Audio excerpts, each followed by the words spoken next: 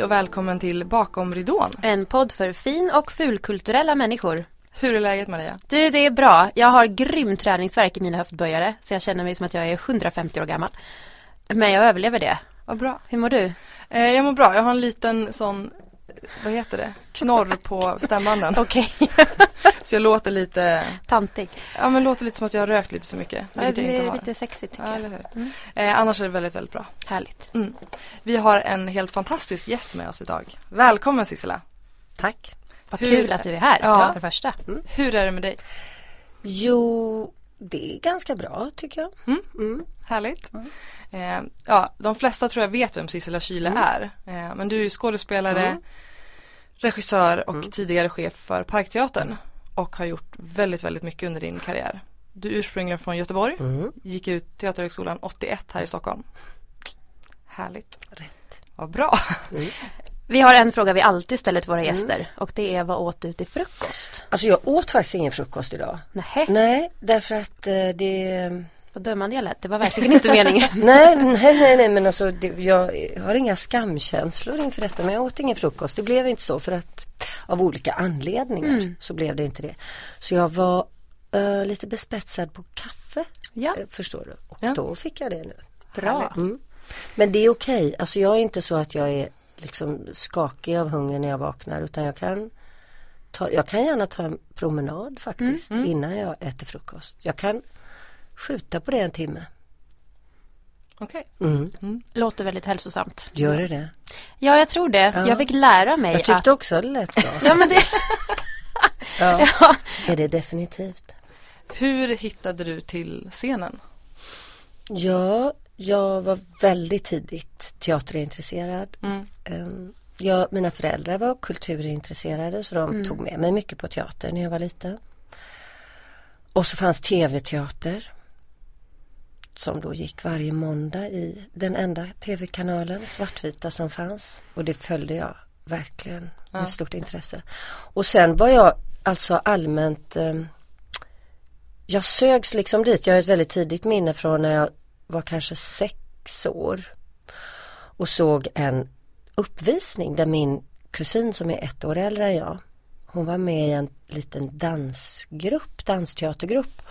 Och den gruppen hade fått låna teatern i Västerås. Det här var hon bodde i Västerås och jag var där och hälsade på. Och då hade de fått låna den riktiga teatern där de hade sin uppvisning. Och då var de på något sätt utklädda till björnar. Om de hade kanske öron och lite dansade sådär lite klumpigt som björnar gör, ni vet, när de dansar. Ja, precis. Ja. Och det där tyckte jag var så helt enastående fantastiskt och så vackert, för att plötsligt började det snöa, så det föll liksom konstgjord snö på över dem här. Och då kände jag så där verkligen längtan, alltså att det var faktiskt bland det finaste jag hade sett någonsin. Det var ett starkt minne. Och sen började jag då, influerad kanske av både det och så teater och tv-teater och så, att hitta på pjäser och regissera och spela huvudrollen. Hemma på gatan. Ja. Vi bodde i ett radhus i Partille utanför Göteborg. Där har ni åkt förbi med tåget kanske. Ja. Där bodde vi. Har du någonsin funderat på en annan yrkesbana, eller har det varit helt självklart? Alltså det har nog varit min dröm jämt. Jag jobbade på Sahlgrenska när jag slutade gymnasiet. På sjukhus i Göteborg, stort sjukhus i Göteborg. På operation 1 som sjukvårdsbiträde hette det. Det tror jag nästan har försvunnit nu. Ja, jag tror det. Jag har inte hört någon som jobbar som det. Nej, men det gjorde jag. Och sedan jobbade jag som lärarvikarie. Och sen kom jag in på scenskolan. Men jag ville alltid på något sätt hålla på med teater. Du har inte haft något annat brödjobb emellan, utan det har alltid varit teater? Sen när jag slutade scenskolan så jobbade jag som servitris. Diskare först och sen servitris. Classic. Classic. Ja, verkligen. Vad tror du det är som gör att det ändå har gått så otroligt bra för dig? Jag har väldigt lätt att somna. Det tror jag är bra. Alltså jag har kunnat sova mellan... Jag så här powernap. Det är jag bra på. Och det brukar jag ofta tänka är en anledning till, för jag har orkat mycket och kunnat göra flera olika saker. Jag liksom har kunnat lägga mig på en soffa och just det. bara rensat huvudet. Så jag har haft en ganska stor kapacitet och kanske koncentration också då. Så jag har kunnat göra en sak och så törna in och så göra på något annat sätt. Det tror jag har varit väldigt bidragande. Det har ju också gjort att jag har haft ganska gott humör och liksom inte blivit sådär över mig given trött och så. Så det har nog varit väldigt bidragande. Hjälpt att skifta fokus liksom. Till exempel, ja. Gör ni det? Jag är ganska dålig på att sova på dagarna, men jag är ganska bra på att skifta fokus ändå faktiskt. Och det, jag vet inte vad det beror på. Det kanske är en superkraft som går över. Jag är nog, alltså jag har alltid sovit väldigt bra. Jag är väldigt, jag störs inte av i princip någonting, vilket gör att jag sover igenom allt. Och det är ju bra. Ja, jag tar ju det så. God nattsömn. Ja, men jag tar det så för givet liksom. För jag har många vänner som är så här, du vet, minsta grej. Lite för varmt, lite för kallt, ett glas vin, åt något konstigt. Då är det så här, du vet, då är allt förstört. Och jag bara sover igenom allt och sen så går jag upp och så, alltså så jag har också en väldigt hög ork. Och det, jag inser nog inte hur tacksam jag borde vara för den. Nej, inte förrän man är med om att det inte funkar. Nej, men precis. Men det var ett intressant svar, för det var inte det jag trodde du skulle säga. Nej, det förstår jag. Men jag ska säga att det räcker ju inte. Nej. Utan man får ju ha andra grejer också. Men det har nog bidragit till att jag har hängt i och kanske också att jag har haft just ganska bra humör och så. Men sen, varför har det gått bra? Jag har väl haft, jag tror att man ska ha ganska mycket tur, men man ska ju också förvalta turen. Man ska ju ha begåvning. Så är det. Tur och begåvning. Ja, såklart. Och sova bra. Ja. För jag läste en intervju med dig där du berättade att du kanske inte har upplevt jättemycket att rollerna har sinat med åldern, men att du vet att det har varit så för många kollegor. Nu vill jag ställa en smart fråga här, men jag tänkte jag vill bara prata om det liksom fenomenet att det finns en tendens att det finns liksom glapp i en kvinnas liv och en kvinnas ålder där det är så här, nu är du inte riktigt önskvärd på en teaterscen eller i film eller tv. Hur ser du på hela den grejen? Alltså, det är en så otrolig skillnad, ska jag säga, på synen på kvinnan och på kvinnans roll från när jag började på teater. Jag gick ju på scenskolan här. Det var väldigt roligt att komma hit, för jag gick precis här uppe. Det är många som säger det faktiskt. Ja, att de gick där eller att jag gick där. Nej, att du gick där. Ja, självklart. Ja. Nej, men den låg ju här uppe då. Och då var det så utpräglat. Jag tänkte faktiskt på det här om dagen när jag såg någon tv-drama där det var med då en läkare som var en kvinna och det var en jurist som var en kvinna. Det var liksom väldigt, väldigt ovanligt när jag slutade scenskolan. Man kan säga att fiction hängde efter verkligheten. Så att alla roller som var egentligen yrkesroller företrädesvis gestaltades av män. Och då gjorde det att det som fanns över var då den kvinnliga sfären liksom. Och då finns det ju naturligtvis mordoffer, det är ju alltid, och det hänger ju i, absolut. Det är ju en populär gren. Det var det, och sen är det mamma, dotter, det är någonting i förhållande till en man som det handlar om, medan mannen då var fri att ha egentligen vilken roll som helst. Och det där, jag var ju, eller har jag ju reagerat väldigt starkt på det och tyckt att fiction just hänger efter. Och nu tycker jag att det ser annorlunda ut. Nu är det faktiskt inte omöjligt i en tv-serie till exempel att en busschaufför är en kvinna. Något som ju har varit vanligt i många, många år, men extremt ovanligt i fiction. Så jag skulle säga att perspektivet för, eller inte perspektivet alls, utan spektrat för kvinnor har breddats betydligt för att vi spelar fler roller. Vi behöver inte alltid vara i förhållande till en man, och då oftast blir det då en som står utanför samhället liksom, och bara Det var ett långt svar kanske. Ja, men det var ett bra svar. Ja, intressant alltså svar. Jag minns ju bara när vi var små att det var ju om man rannsakar sig själv är det ju väldigt sällan som du säger att man ser en kvinna i en läkarroll eller i en juristroll eller i en allmänt i en annan roll än mordoffer, mamma, dotter, frisörska. Och ofta om de då spelar till exempel mamma så hängde någon slags diffus hemmafru bild kvar långt efter den egentligen var över i samhället. Absolut. Så fanns den i fiction så att man, när man kanske fick en roll eller så kunde man fråga vad gör? Nej, men hon har något jobb alltså, som det var helt oväsentligt liksom. Men det där skulle jag faktiskt säga har förändrats och det är verkligen en stor utveckling och i och med det så tror jag att kvinnor kommer att ha en annan typ av karriär, alltså kunna arbeta på ett annat sätt för att det finns fler roller. Sen är ju dramatiken, hur ser den ut? Vad är det man gestaltar på scen och så vidare? Exakt, det har ju kommit ganska mycket på senare år också att man byter kön inom citationstecken på roller. Just för att det ska bli ett bredare spektra på scenen också. Framförallt inom musikal har det ju hänt ganska mycket att man byter kön. Och det är ju extremt roligt och ger så mycket frihet. Om man känner att det finns plats för alla på ett helt annat sätt. Men sen tänker jag också att det diskuteras ju, upplever jag, på ett helt annat sätt idag. Men jag tänker när jag var liten och typ min favoritfilm var Pretty Woman. Alltså den skulle ju inte få släppas okommenterad. Nej. Klarar den Bechdel-testet tror vi. Alltså jag tyckte det var gräsligare till. Hur gammal är du? 30. Vi 88, 89. 29. I 4 månader till. Ja. Nej men alltså att den skulle ju, jag vet inte ens om den skulle göras idag. Nej, den skulle ju aldrig klara Bechdel-testet. Nej, och den skulle... Nej, det är ju en aspekt av det, men framförallt skulle man ju problematisera kring den prostitutionen och hans roll. Det skulle vara den stora diskussionen. Ja. Och kanske ge henne en lite mer egen agenda. Ja, och man skulle väl också se på den prostituerade och hur han använder henne på ett något mer kritiskt sätt. Ja, verkligen.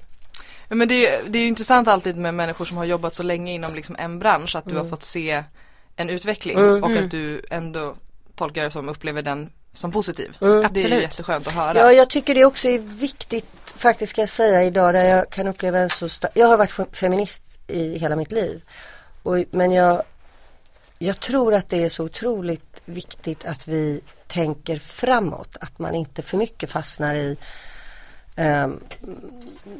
alltså det retrospektiva och ser vad har hänt, vad har varit dåligt. Det finns naturligtvis, men det är också viktigt att se framåt och se vad har förändrats och se att det är någonting bra. Och jag tycker också att det är bra att arbeta tillsammans, män och kvinnor. Hur upplevde du hela MeToo? Ja, det är svårt att säga därför att det är så här, hur upplevde jag det? Jag var ju då teaterchef och på det viset så var jag ju en av dem som uppropet riktade sig mot. Ja, automatiskt liksom eftersom du satte den positionen. Ja, precis. Och jag tyckte det var mycket bra. Alltså fantastiskt bra att så mycket dåliga, det handlade ju väldigt mycket om beteenden. Och så mycket oerhört dåliga beteenden som har levt kvar också på ett sätt som man kan tycka är helt orimligt. Så det tycker jag var jättebra. Och så mycket som man kan säga efter MeToo så kan man inte. Efter MeToo så måste man. Och det är jag verkligen lycklig över på alla sätt. Och, men jag tycker då att det viktiga är att man också har med ett framtidsperspektiv hela tiden så man inte tappar. Vi är på väg. Det har gått framåt. Det finns ju olika aspekter också. Och där man kan säga att jag är också mån om alltså ett sånt här machobeteende som man då pekar på. Det är ju så beklämmande, inte minst för männen, för pojkar. Ingen mår ju bra i den här machokulturen. Ja, det var var det ett svar på hur upplevde du MeToo? Ja, nej men jag tänker, alltså just som du säger också att du var chef under den tiden. Hur det liksom, hur var det att vara liksom i det innersta rummet på något sätt under hela det upproret? Ja, jag skulle säga att det togs på i ledningsgrupp och sådär. Nu var jag i min position då på Parkteatern inte så att jag egentligen hade då många skådespelare anställda, utan det var på Parkteatern arbetar man liksom under en period sådär. Men det togs på ett otroligt stort allvar. Och frågan fanns redan, men verkligen aktualiserades på ett fantastiskt bra sätt. Bra. Mm. Ja, det finns ju tydligt före och efter Me Too i hela scen-Sverige, skulle jag säga. I hela Sverige skulle jag säga. Ja, det också. Mm. Helt rätt. För att scenen är ju liksom inte separerad från samhället, utan verkligen en spegel. Det är en spegel och det var ju det jag reagerade på tidigare då, att det var en spegel som inte var en riktig spegel utan där kvinnan inte fick plats. Men det är en spegel, men det är också så att det i bästa fall går lite i bräschen och pekar framåt. Mm. Hur kom det sig att du slutade som teaterchef? Ja, alltså jag var väldigt närvarande chef, kan man säga. Så att jag deltog mycket, och det är ju på somrarna, och det var 4 somrar som jag var där. Jag jobbade exakt hela somrarna. Det var väl ett bra svar. Ja. Alltså jag förstår precis. Ja. Sen blev jag också, mitt mandat utvidgades så att jag var med och startade en ny scen som heter Kretsteatern, som är då som reser i Ytterstad framförallt. Och jag blev också chef för Soppteatern och för Marionetteatern. Så min domän liksom utvidgades, mitt ansvarsområde utvidgades ganska mycket. Och det blev rätt mycket av en typ av arbete som är intressant och roligt, men inte egentligen det som jag vill hålla på med. Nej. Mycket tydligt och bra svar, tycker jag. Ja.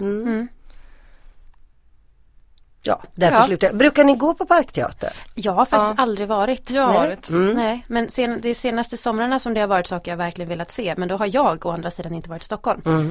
För att jag har jobbat. Så att det har liksom gått omlott sådär. Men du har varit?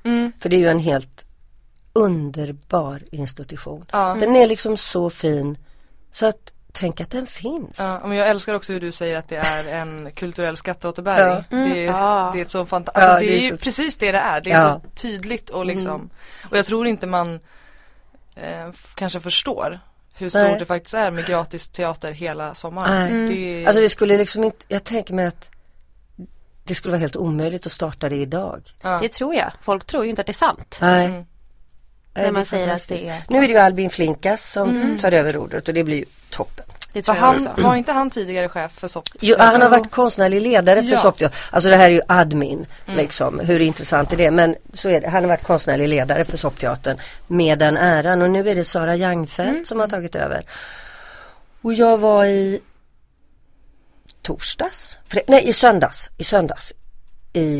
på 30-årsjubileet på Soppteatern. Så fint det var. Och det var ju Helge där och Iva Boman och Ole Forsberg och Medre Eventberg och Albin Flinkas och nu Sara Youngfeldt, de konstnärliga ledarna. Och vilken anspråkslös och storartad företeelse det är. Så mycket kul och fint. Och så, jag älskar, det är ju lite likt Parkteatern med det här, så jag verkligen opretentiösa tilltalet där folk sitter, och på Parkteatern är det ju, man har sin termos, vill du ha lite? Ja, kan du skicka? Och så skickar man sådär blöta salamimackor till varandra medan regnet blaskar ut rosévinet och kaffet kallnar liksom. Och på Soppteatern så hör man sådär, så har man sin soppa och tar. Och jag tycker det är så schysst liksom att det sker parallellt med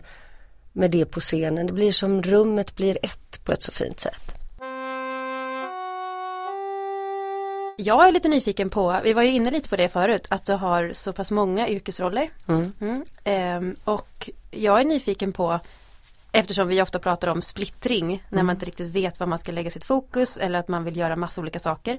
Upplever du att du har blivit splittrad av att vara skådis, regissör, komedien, musikalartist i viss mån, teaterchef, eller har det liksom kommit alltså nu kommer ju den där sömnen då. Ja, jag misstänkte det. Nu är det ju den. Nej, jag har inte sett det, men man kan se det så.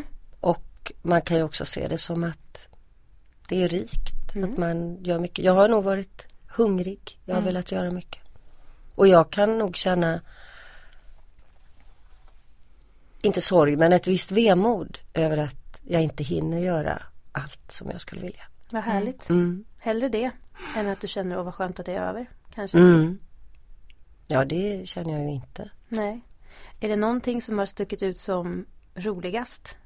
Som du känner att det där vill jag nog... Ja då, det finns flera saker jag har gjort som jag tycker har varit väldigt roliga. Men om du menar en roll liksom. Ja, jag tänkte mer om du känner själv att du kanske känner själv att du är skådespelerska först och främst. Det är jag ju. Ja.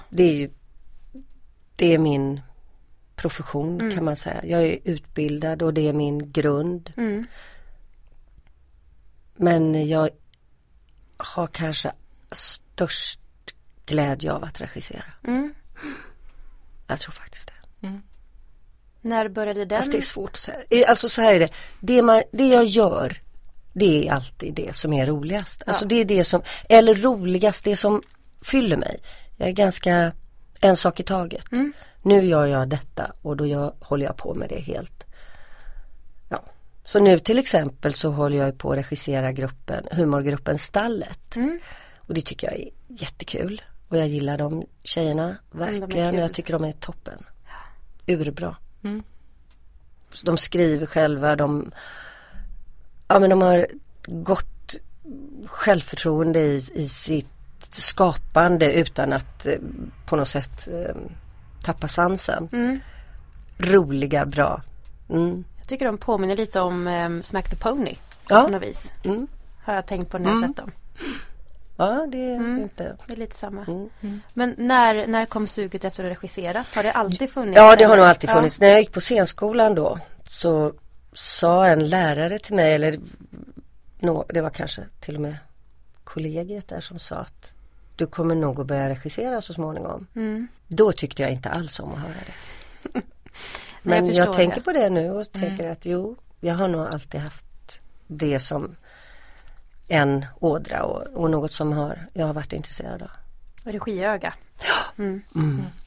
Och lust också. Både regiöga och så den där lusten att det skulle vara så bra om vi bytte plats på de där scenerna. Då skulle man få den där lyftet där. Så.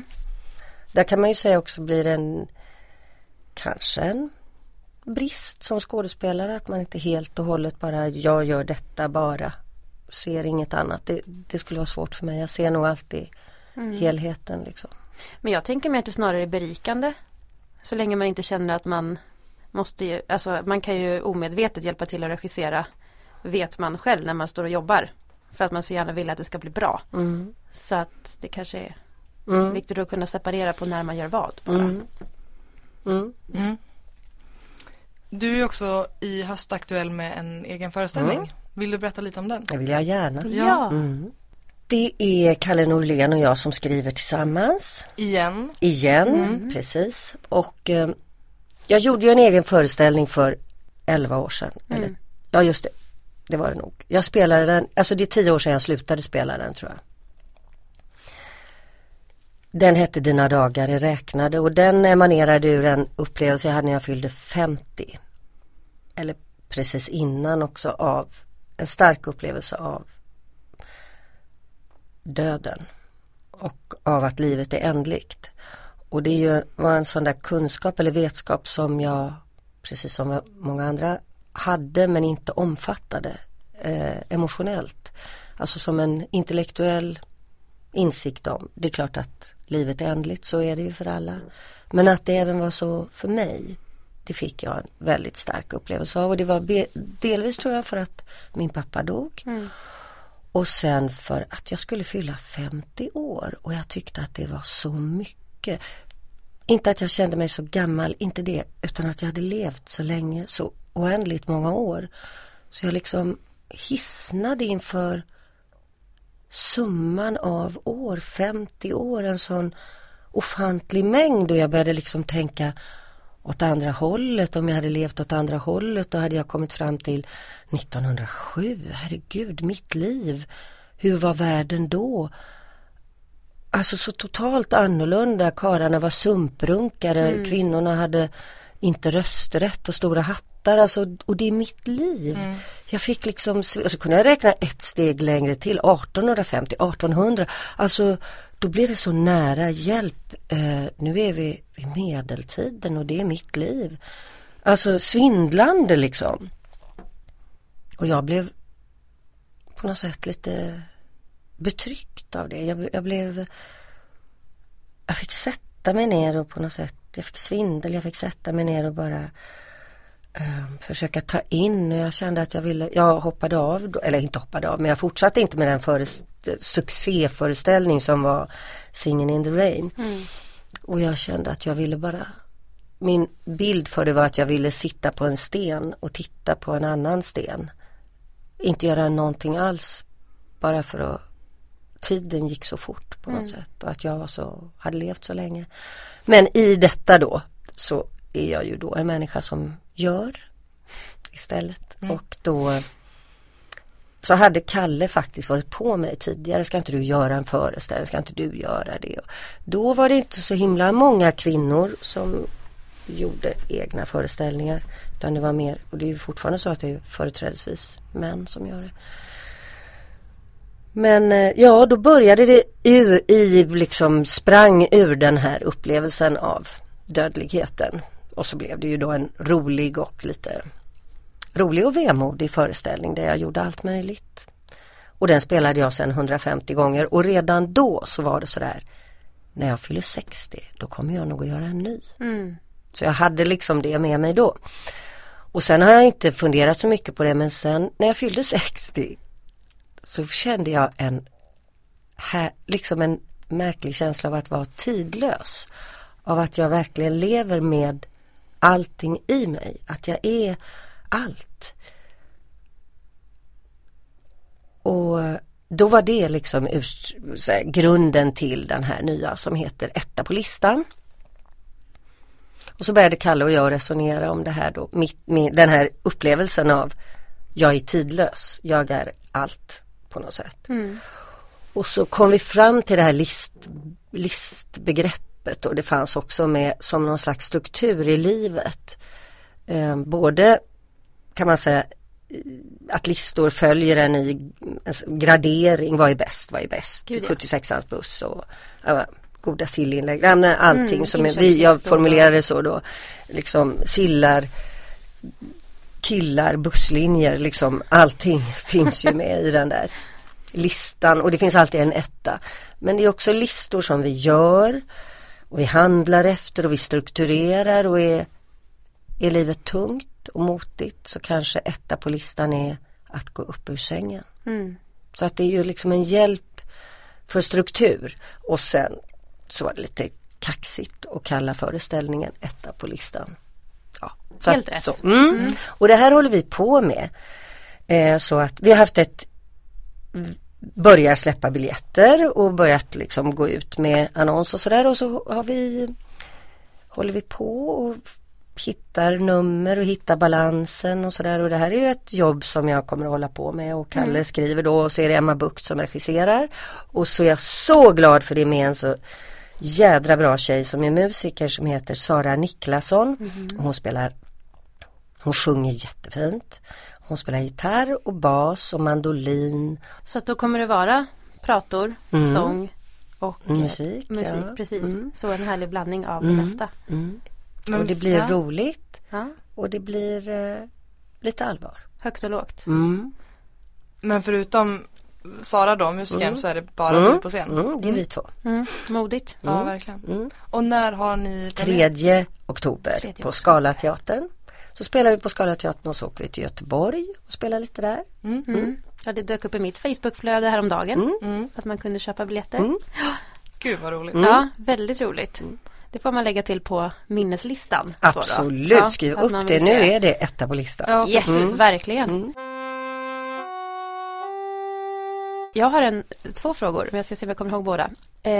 Det känns ju som att komedi eller skratt är ett sätt att bearbeta saker för dig då, för väldigt många fler. Men har det alltid varit så att man genom komedi når allvaret eller bearbetar saker? Ja, så är det. Sen ska jag säga, jag har liksom alltid varit varit ganska rolig.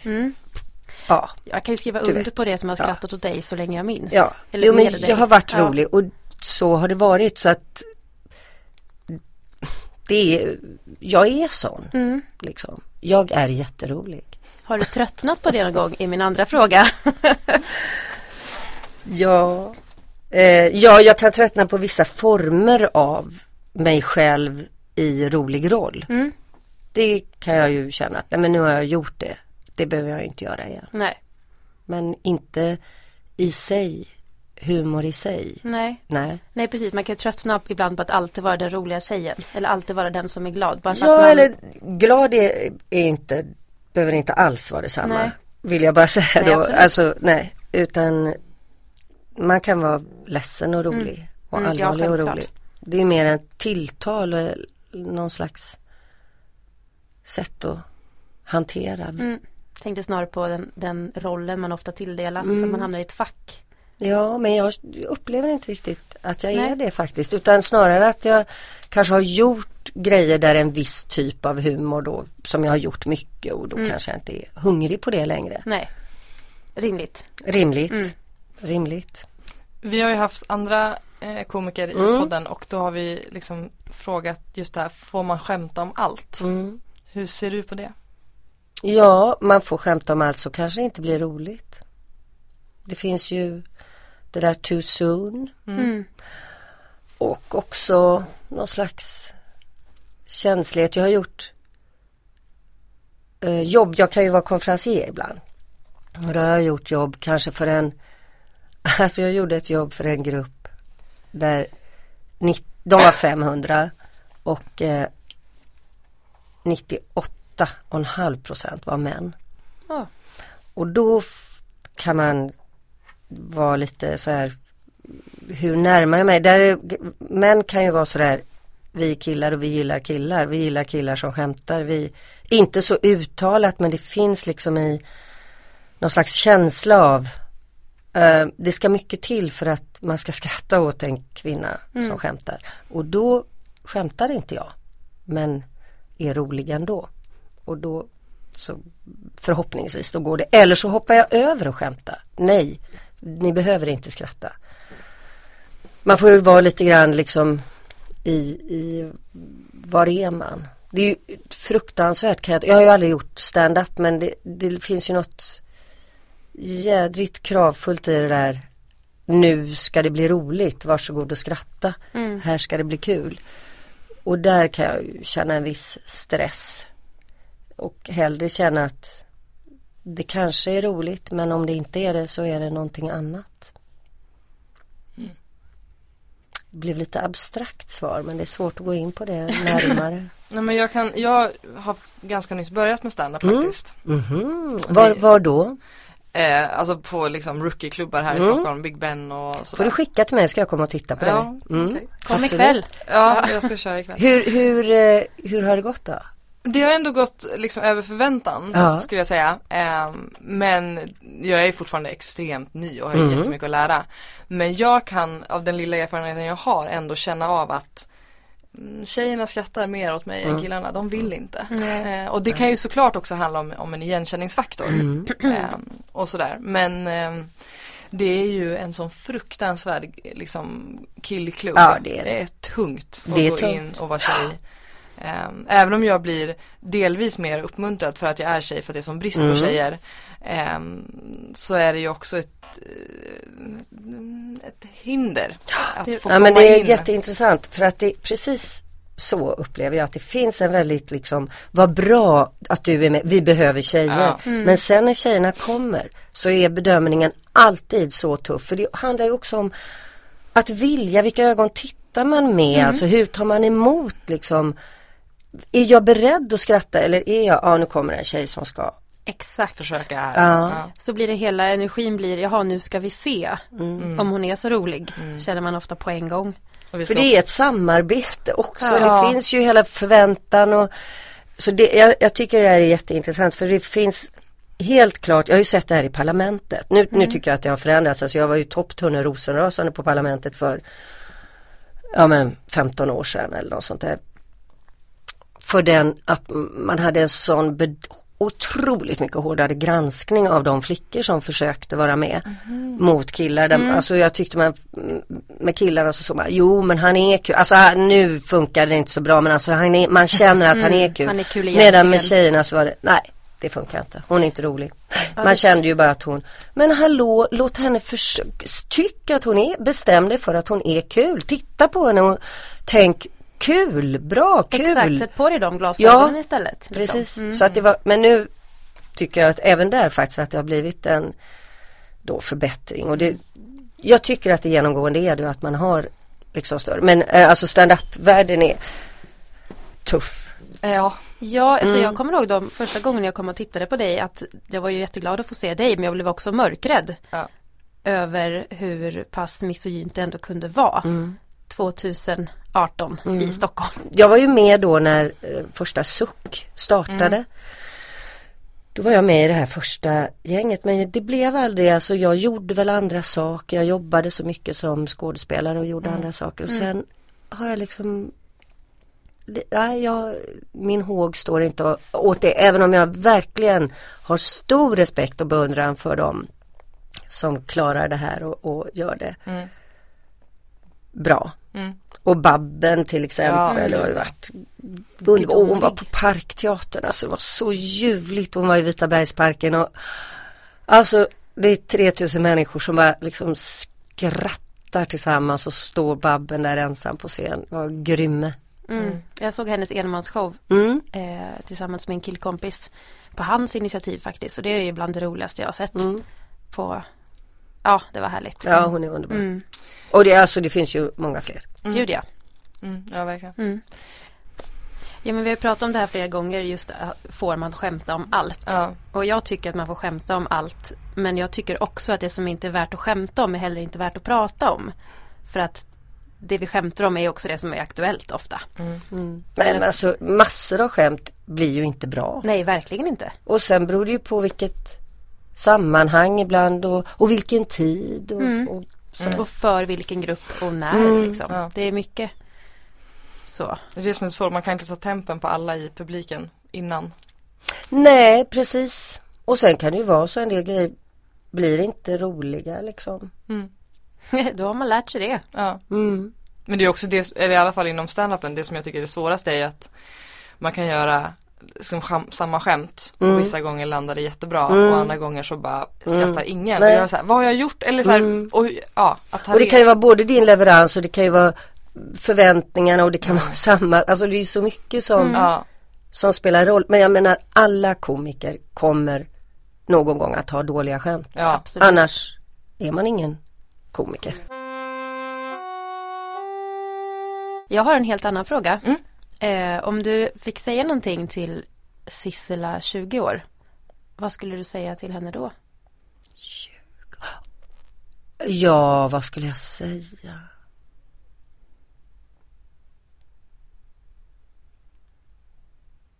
Då skulle jag ju precis börja scenskola. Alltså jag var ju 21 när jag började scenskola. 20 kanske var innan. Då höll jag nog på att söka scenskolan kanske. Ja, nu bara fastnade jag i det. Nu började jag tänka på hur var det då? Vad gjorde jag då? Hur var livet då? Jag bodde i Haga i Göteborg. Det var min kompis och jag hade flyttat dit. Det var den första lägenheten och det var ju rivningskontrakt då. Vi hade utedass, kallvatten. Men det var ju så kul att flytta hemifrån. Cyklade i Haga. Och jag tyckte den här lägenheten var så fin. Och så hade jag målat så snyggt terrakottarött på väggarna. Och så jobbade jag med en OPS-klass. Ja gud, alltså jag får så mycket liksom i mig så jag vet inte vad jag ska säga. Jag skulle mer vilja bara sätta mig och tänka på den tiden. Och så sökte jag och blev ju...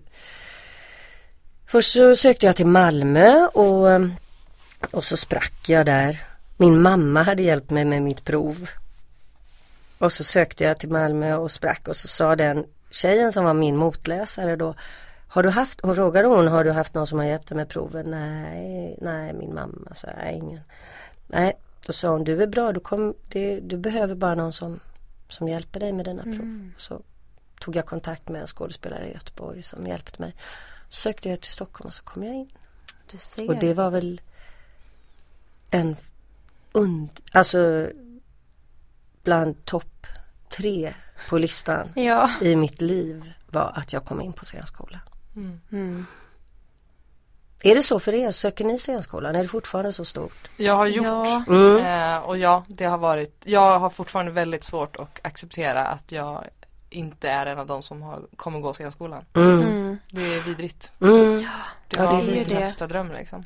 Så har du också sökt? Jag har sökt Malmö en gång, annars har det varit mest musikallinjen på Göteborgs universitet. Men jag har gjort ett aktivt val nu för kanske 1-2 år sedan att inte söka något mer. För att jag klarar inte av att göra mig själv den otjänsten att inse att jag inte är tillräckligt bra för att komma in och återigen bli nedkörd i skorna.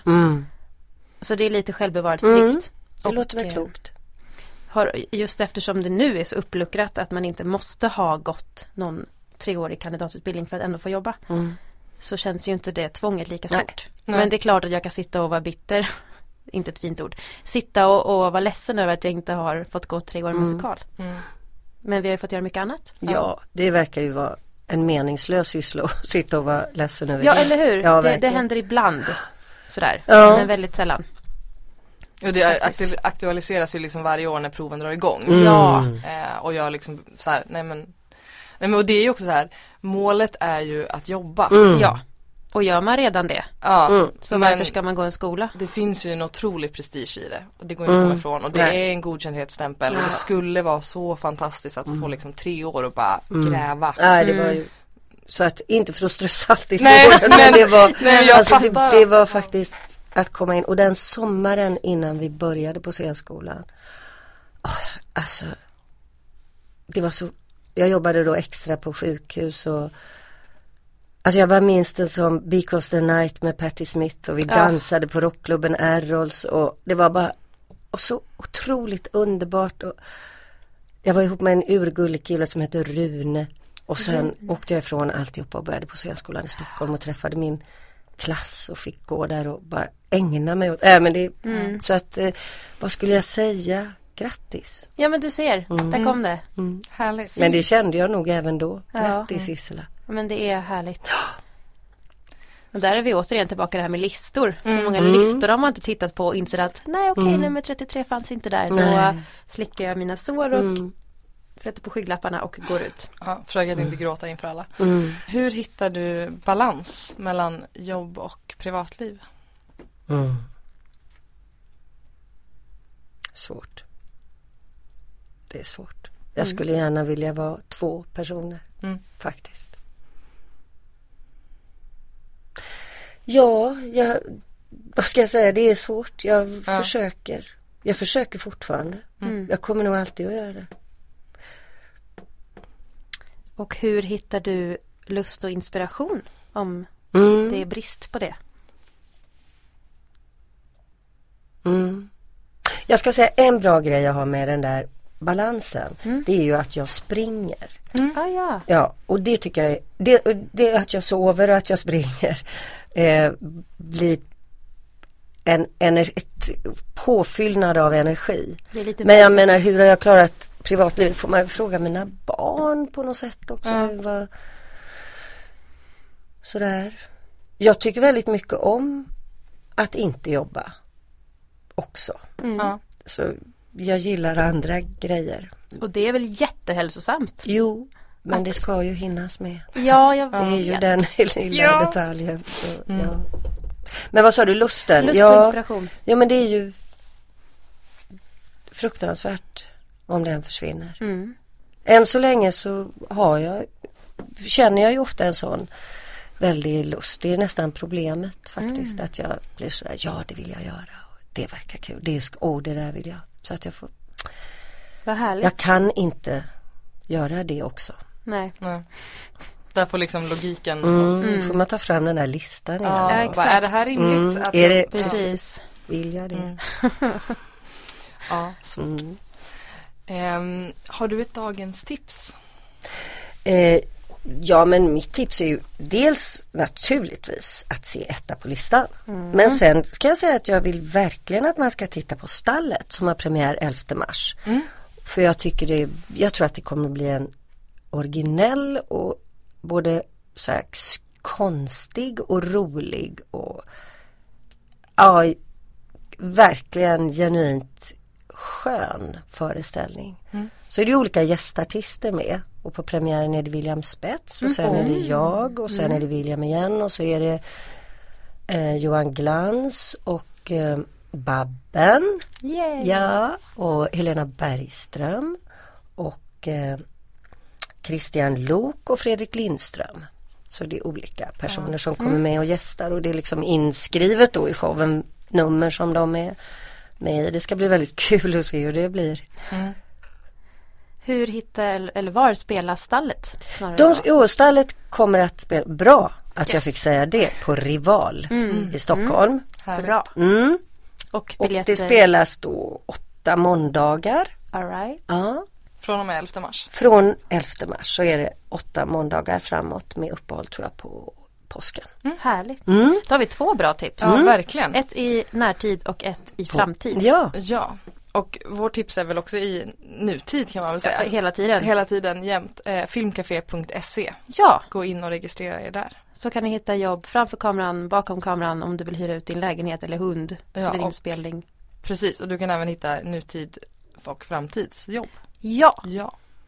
Tack så otroligt mycket för att du kom, Sissela. Tack så mycket. Kul att träffa er. Ja. Detsamma. Maria och Lisa. Yes. Lycka till. Tack. Detsamma. Vi hörs nästa vecka. Det gör vi. Ha det så bra. Hej då. Hej då.